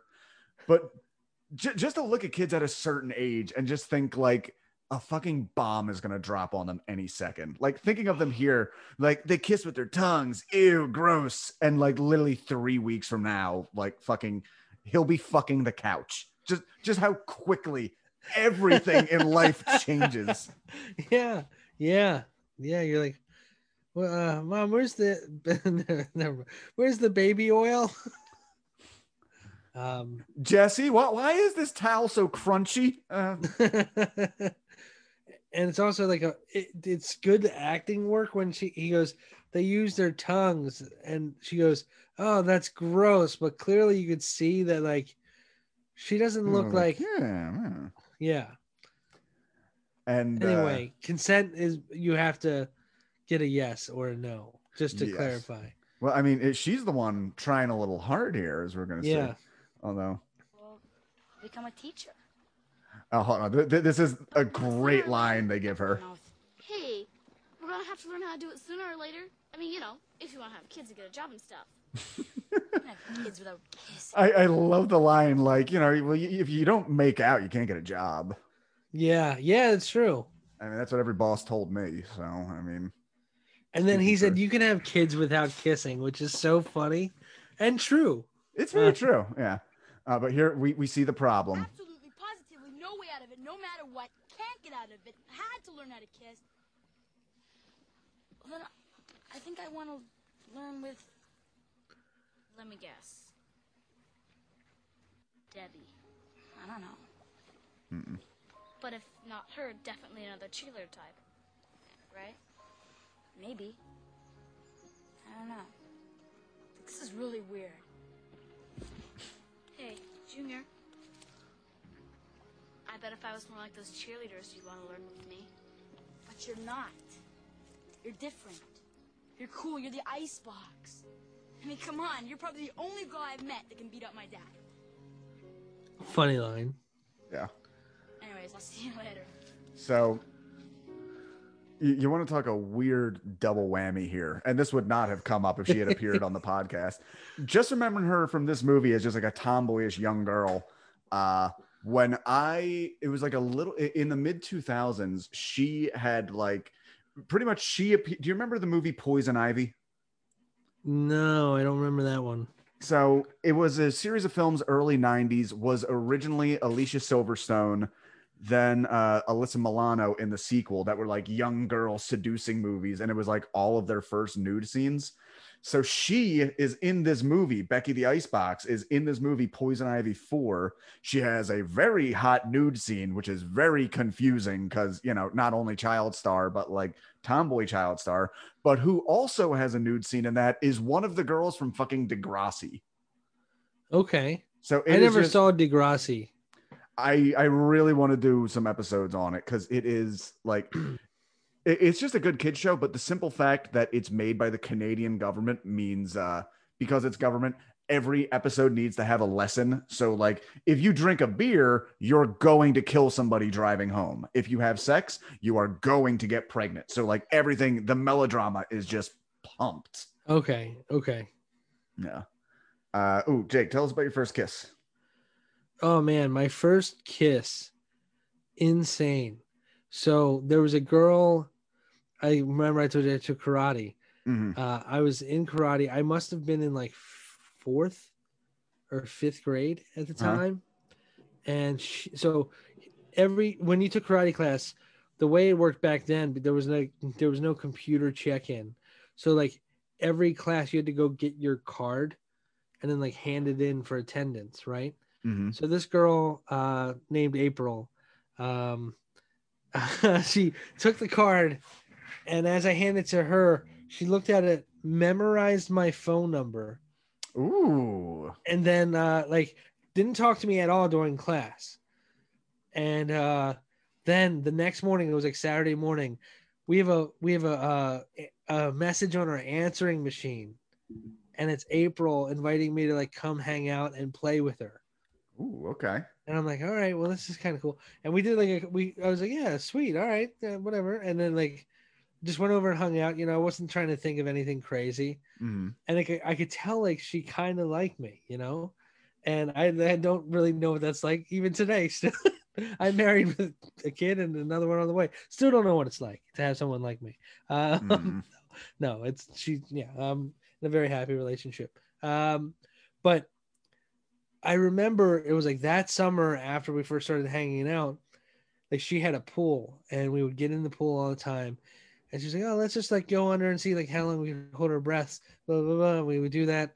And then at one point I go under and she just like comes up to me underwater and just like kisses me underwater. My first kiss was underwater. That is so beautifully cinematic. And it was like the thing is like we're so young, but there was like a little bit of tongue in there, you know what I mean? Mm-hmm. And I was just like, what is happening? Like I'm like she's leading, I'm following. Mm-hmm. And yeah, that kind of set my whole life up after that. I was just like, it's wow. It's like Las Vegas rules. Like nothing counts underwater, baby. That's just yeah, right. Oh god. So I don't remember my first like peck kiss. I remember my first makeout kiss. It was with a girl who was not unlike Becky the Icebox, named Ashley Welsh. This would be the beginning of several girls who would realize, oh, I think I'm just into girls after dating me. Although this one was my first kiss and I was 13. A friend of mine really did me a solid at his birthday party, and they were playing 7 Minutes in Heaven, and he rigged the bowl for me to go in with this girl that I was sort of kind of seeing in the middle school sense. Hold on, there's a bunch of jerk-offs who I hope none of whom are wearing helmets. I hope they're hopping on 95. Oh my god, there's like 50 of them. Oh wow. Do you owe somebody money? I don't. Oh fuck it. That's Louis the Greek down there. This is insane. This has not stopped yet.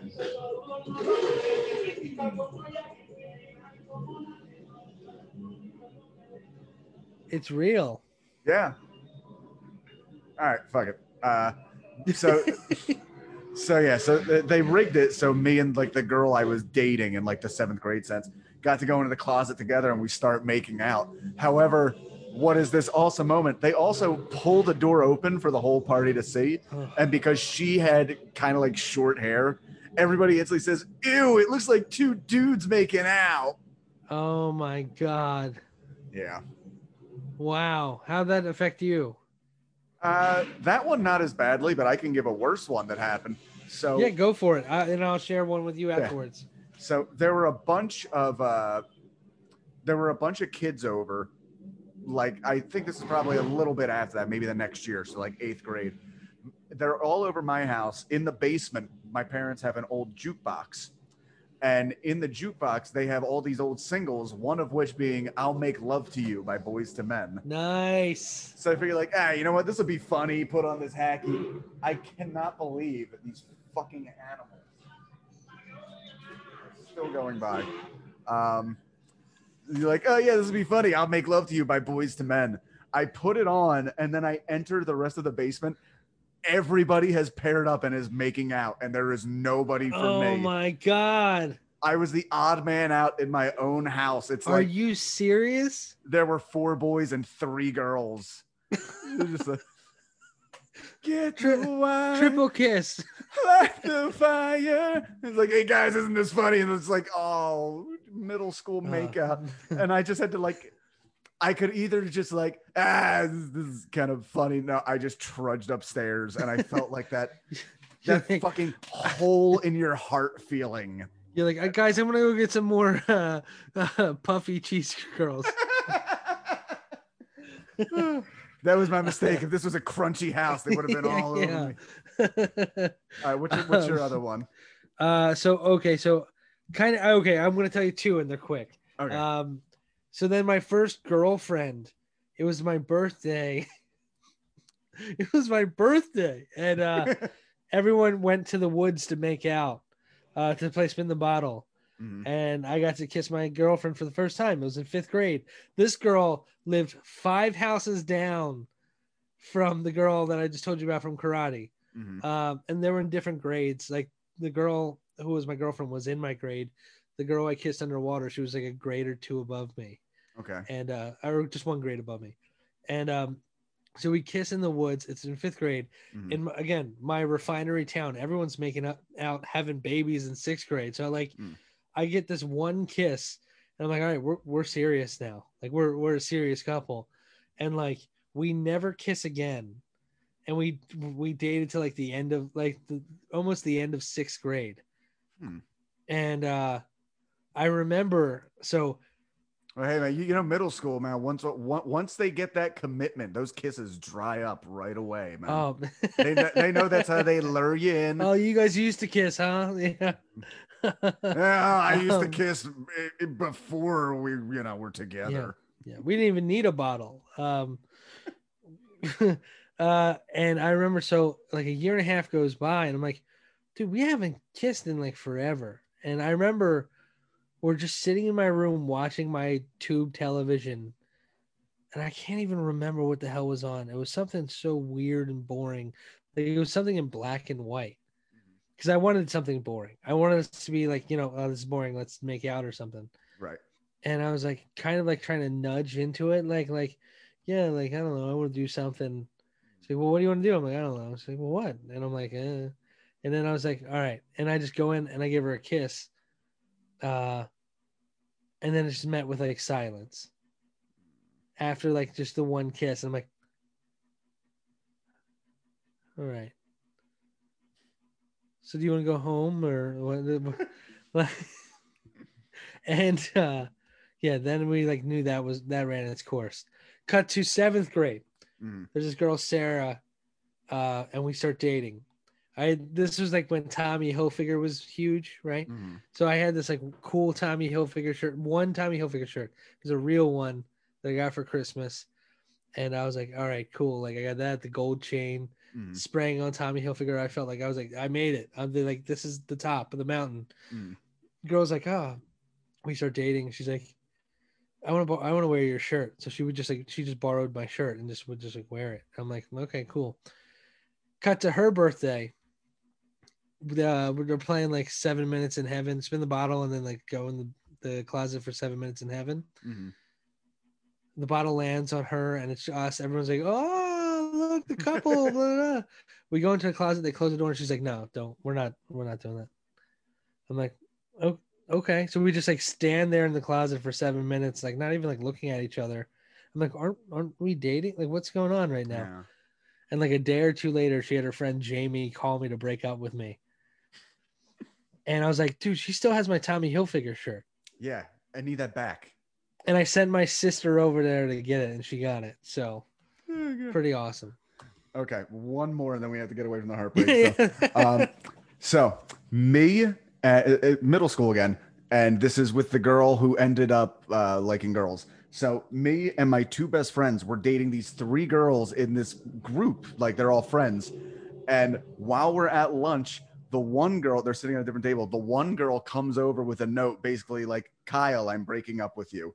And he's all bummed out, like, oh, that sucks. And then comes over for my buddy Ryan, like, Amanda's breaking up with you. I'm like, oh man, sucks to be you guys. Wow. And then the fucking third, like, like, oh, you 2 losers. Oh, well, that sucks. Why is Ashley coming over here? And we got mass done. Like it was That's amazing. It was downsizing. We got laid off, all of us. That's fantastic. On the plus side, I will say this: the 2 girls who left me to become full-time lesbians never saw another man again, as far as I know. Yeah. As a matter of fact, the one who I had a girlfriend when I was fucking 30, who pretty much told me after 6 months, like, hey, remember I told you I was bisexual? I think I was half right. And I saw on Facebook after she started dating another girl and literally like could have been my sister, like looked so much like me. So I was close. I was just missing some things. That's insane. Okay, so it's past midnight. Let's try knocking this out. Okay, yeah, I'm sorry. No, that's okay. We're having fun. Yeah, we are. All right, we see the kids getting ready the night before. The nerdy boy does a shirtless muscle pose war face. Hanan still can't catch. The Asian kid puts black under his eyes, but then keeps going until it's somewhere between Juggalo and blackface. In fairness, that would definitely throw the other team off their game. Neglectful dad kid gets neglected by his dad. Fat kid parents tuck him in, though he's wearing cleats in bed. And the sissy kid does pull-ups. While that's how you get ready for a game, just push-ups. Oh yeah, no hands. Okay. The game takes place at Kevin O'Shea Park. The town is fucking obsessed with this guy. I almost kind of wonder, like, is there a terrible history in this town? Like, was there an infamous crime there or like a fucking Klan chapter? Because they're really like tripling down on a football guy who didn't even go pro. Before that, it was Charles Manson Arena. Charles Manson Memorial Auditorium. Tex Watson Memorial Cafeteria. That's why there's a cowboy in town. That's right. Becky the Icebox stops by in her cheerleader outfit and nothing makes sense anymore. All the kids are ready. Great line. They give out the uniforms and the sissy kid refers to them as death shrouds. Yes. It's great. Weird thing. Sorry. And then they go, oh, what? Like our names are on them. And the kid Jake goes, that's so the morgue can identify our bodies. So good. During the koi toss, the O'Sheas are squabbling and the mic picks up everything. They raise the stakes. Now they're putting their businesses up against each other, the gas station and the car dealership. Yeah. They do that. And also it's like the entire town just heard Kevin O'Shea talk to his brother that way. Yeah. And they still support this guy. It's terrible. So the kicker misses the ball, hits a kid in the balls. Yes. This we need a clip of because this is just fascinating to me. Spike makes a very unique threat. Not this one. All right, here it is. Dog breath, because when I get finished with you, you're gonna be farting out of your mouth and talking out of your butt. Is that physically possible? Yeah. So yeah, the threat, like you're gonna be farting through your mouth and talking out of your butt. He hits the kid. Like, just seems like a weird, fun line. They almost score a touchdown. Yeah. They pay off the joke. They come to the kid laying there. Are you all right? I think so. And literally talks out of his asshole. So funny. Genius.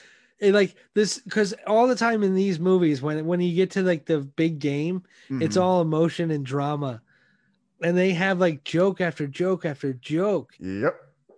Like, we go right into it here. Hanan, illegally, I might add. I don't like this. I don't like that they have, the one kid on the team, who's a receiver who's not good with his hands. Nope. Then putting, cheating. Yeah, cheating, like some New England Patriots garbage having it right here. He has all this goo on his hands. I think it's called grip goo, but everything gets messed up here where they're in the huddle. No problem. Ready? They clap to break. Oh, his hands are glued together. The folly of Hanan got exactly what he deserved. They do a whole thing here. His hands are now glued to his chest. Yeah.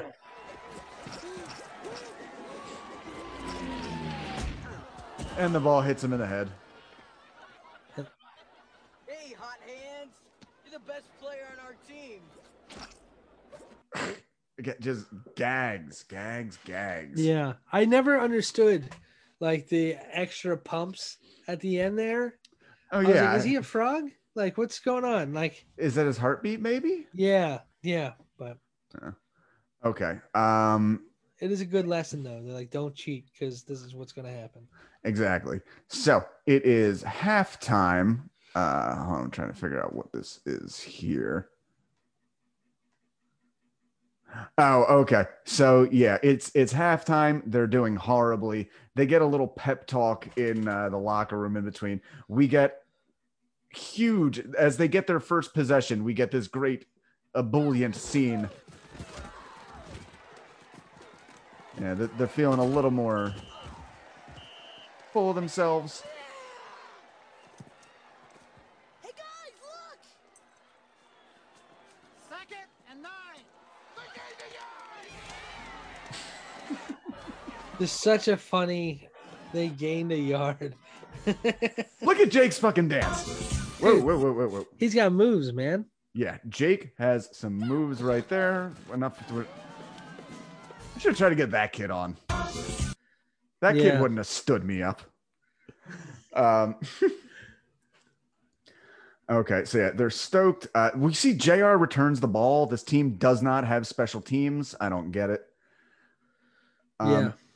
They do an intimidation thing where they put Alka-Seltzer in their mouths and they foam like, rabid dogs. We see, okay, Tad gets a touchdown. His dad, also convinced he was a wuss, is ecstatic. His jersey says Rad Tad, which I'm all about. We see they show a few shots of Becky at this point looking like she'd rather be on the field. So yeah, we've seen everybody fail. Now we see them doing a little bit better. Let's do the sweet scene with neglected kid. Although this also is just great overall for what goes down. So yeah, the chubby kid is going to fart on them. That's part of the play. But you know what? It got the defense to scramble. It worked. I'm not going to say it didn't work. Oh, wait a sec. This doesn't even fucking have the whole thing. I could have sworn it was... That is so funny. Okay, well, they don't have the scene I thought they did, but yeah, we mentioned it. Neglected kid runs to neglectful dad at the end. Yeah. And if only... I mean, the dad's just trying to provide for his family, right? Exactly. Yeah. He says a guy with a lot of guilt for doing stand-up comedy at night. He's just trying to provide, Okay, but what if that's the thing the whole time is the dad, he's putting on a suit and tie. Like I have to do my businessman set at the Chuckle Hut. Yeah. I'm at the Comedy Cabaret this weekend. Oh, I could see that character at the cabaret, actually. Okay. Oh, God.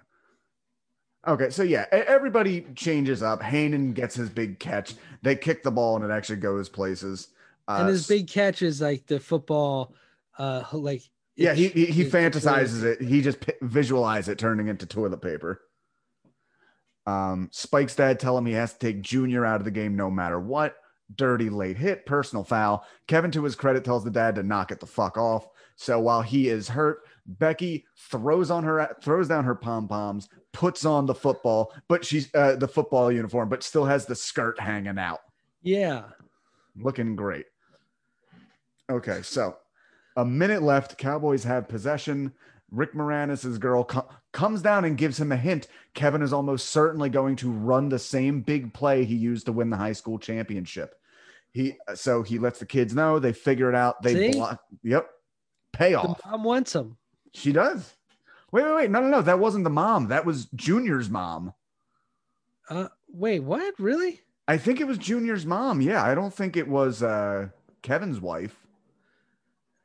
Huh. They don't look different enough from each other. That's a casting fuck up. They're both blonde ladies.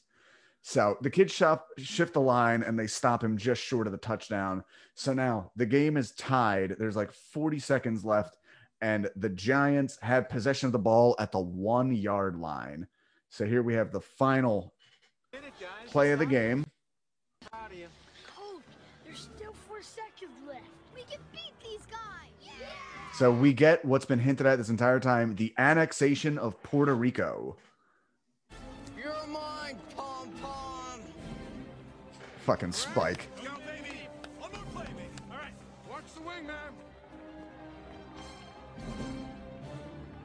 Everybody's going to stop and look at each other. So they drop the ball. They're faking handoff to handoff to handoff. Chubby Kid's just holding it. She doesn't have the ball. Fumble Ruski. Helmet to helmet contact, not good. No mercy. No ball.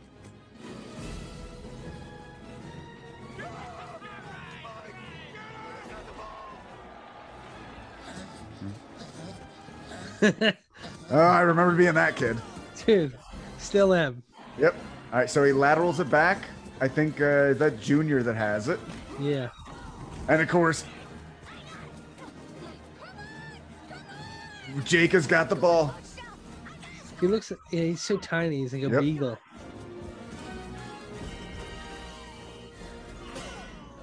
Runs right into the post. And they win. Everyone's elated. Junior comes in and hugs him. Spike, actually, to his credit, all the Cowboys are pissed off. Spike's the only one like, nah, clap for him. Give him some credit.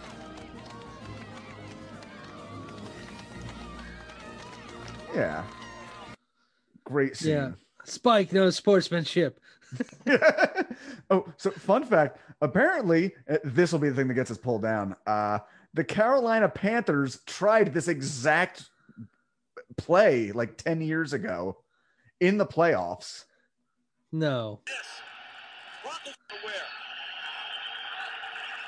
All right, so you see, watch, see, they just drop it down there. They're going that way, and they double around.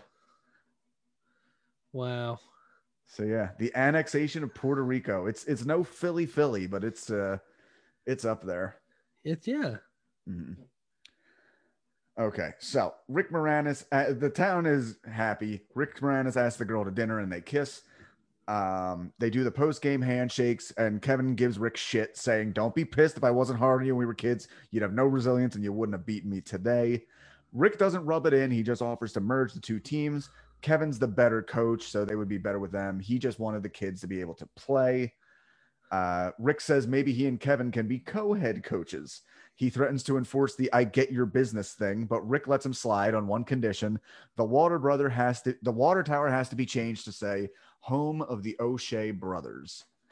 And during the celebrations, Becky and Junior hold hands and jump up and down.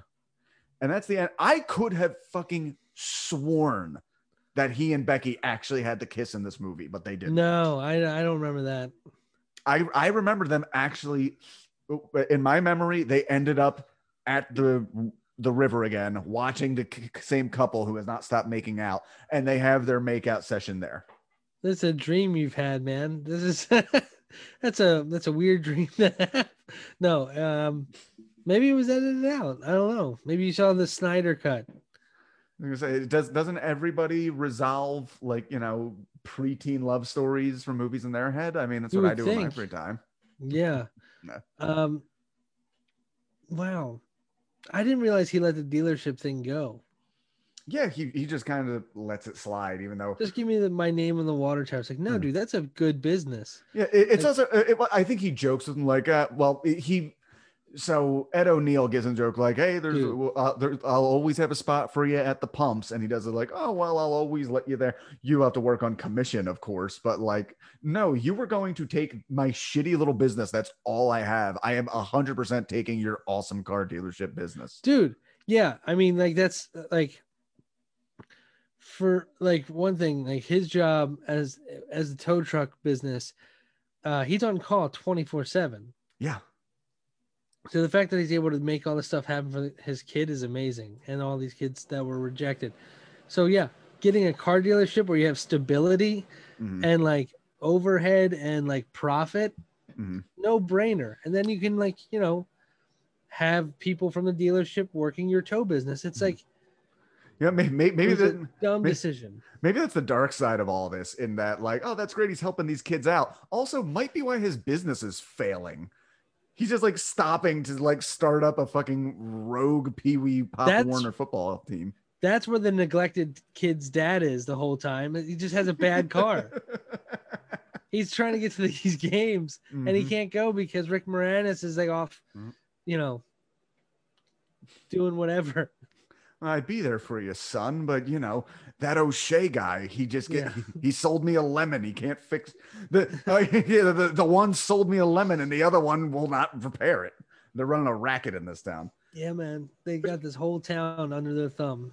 But seriously, how do they talk the town and like, hey, you know, guys, really nice of you to put my name on the water tower. Could you make it the brothers, you know, that brother that has done nothing of consequence? Like, just, I lost a bet. You heard it. The microphone picked it up when we were yelling on the field. The mayor was like, well, that's law here in Urbania. Yep. So yeah, having rewatched it as an adult, any different takes than the first time you watched it? I mean, I think the biggest thing is like, man, Ed O'Neill's character, like I said, as a kid, like I forgave him. Mm-hmm. As an adult, I don't forgive him, especially like it's one thing to treat your sibling terribly. It's another thing to treat your sibling's kid terribly, which I felt like he did. And like at times like was manipulative and, you know, so I was actually very surprised at the amount of jokes and like how much it held up from that standpoint. You know, obviously we're in a different time now.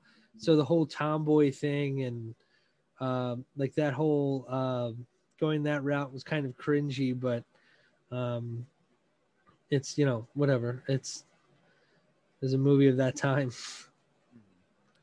I mean, another bad thing about him is like we have the scene where he's, you know, trying to teach the kids how to tackle, and you know he has his niece's picture drawn onto a couch cushion. Yes. And his wife moves out of the way the last second, and he falls through the window and hits his balls. And like, isn't that funny? But like, if she didn't move, he would have trucked his wife out of that fucking window. He would have murdered his wife. It would have been the first 48 where they're like, we found her body. Yeah. It looks like she suffered a blunt force trauma and then drowned. Yes, she disappeared just like the other O'Shea brothers' wife did. Those O'Sheas sure are Check good. the water tower. Dude, let's leave it right there. That's perfect. Jake Mattera, Stand Up Guys podcast, a soft one coming out soon on Helium Records. Dude, thank you so much for doing this. This was great. Thanks for having me, Jesse. It was so much fun talking this with you. Awesome. I'm going to end this like I end every episode. I'm going to stop recording, but you and I can talk for a second. See you guys. Cool. Hope you enjoyed this one.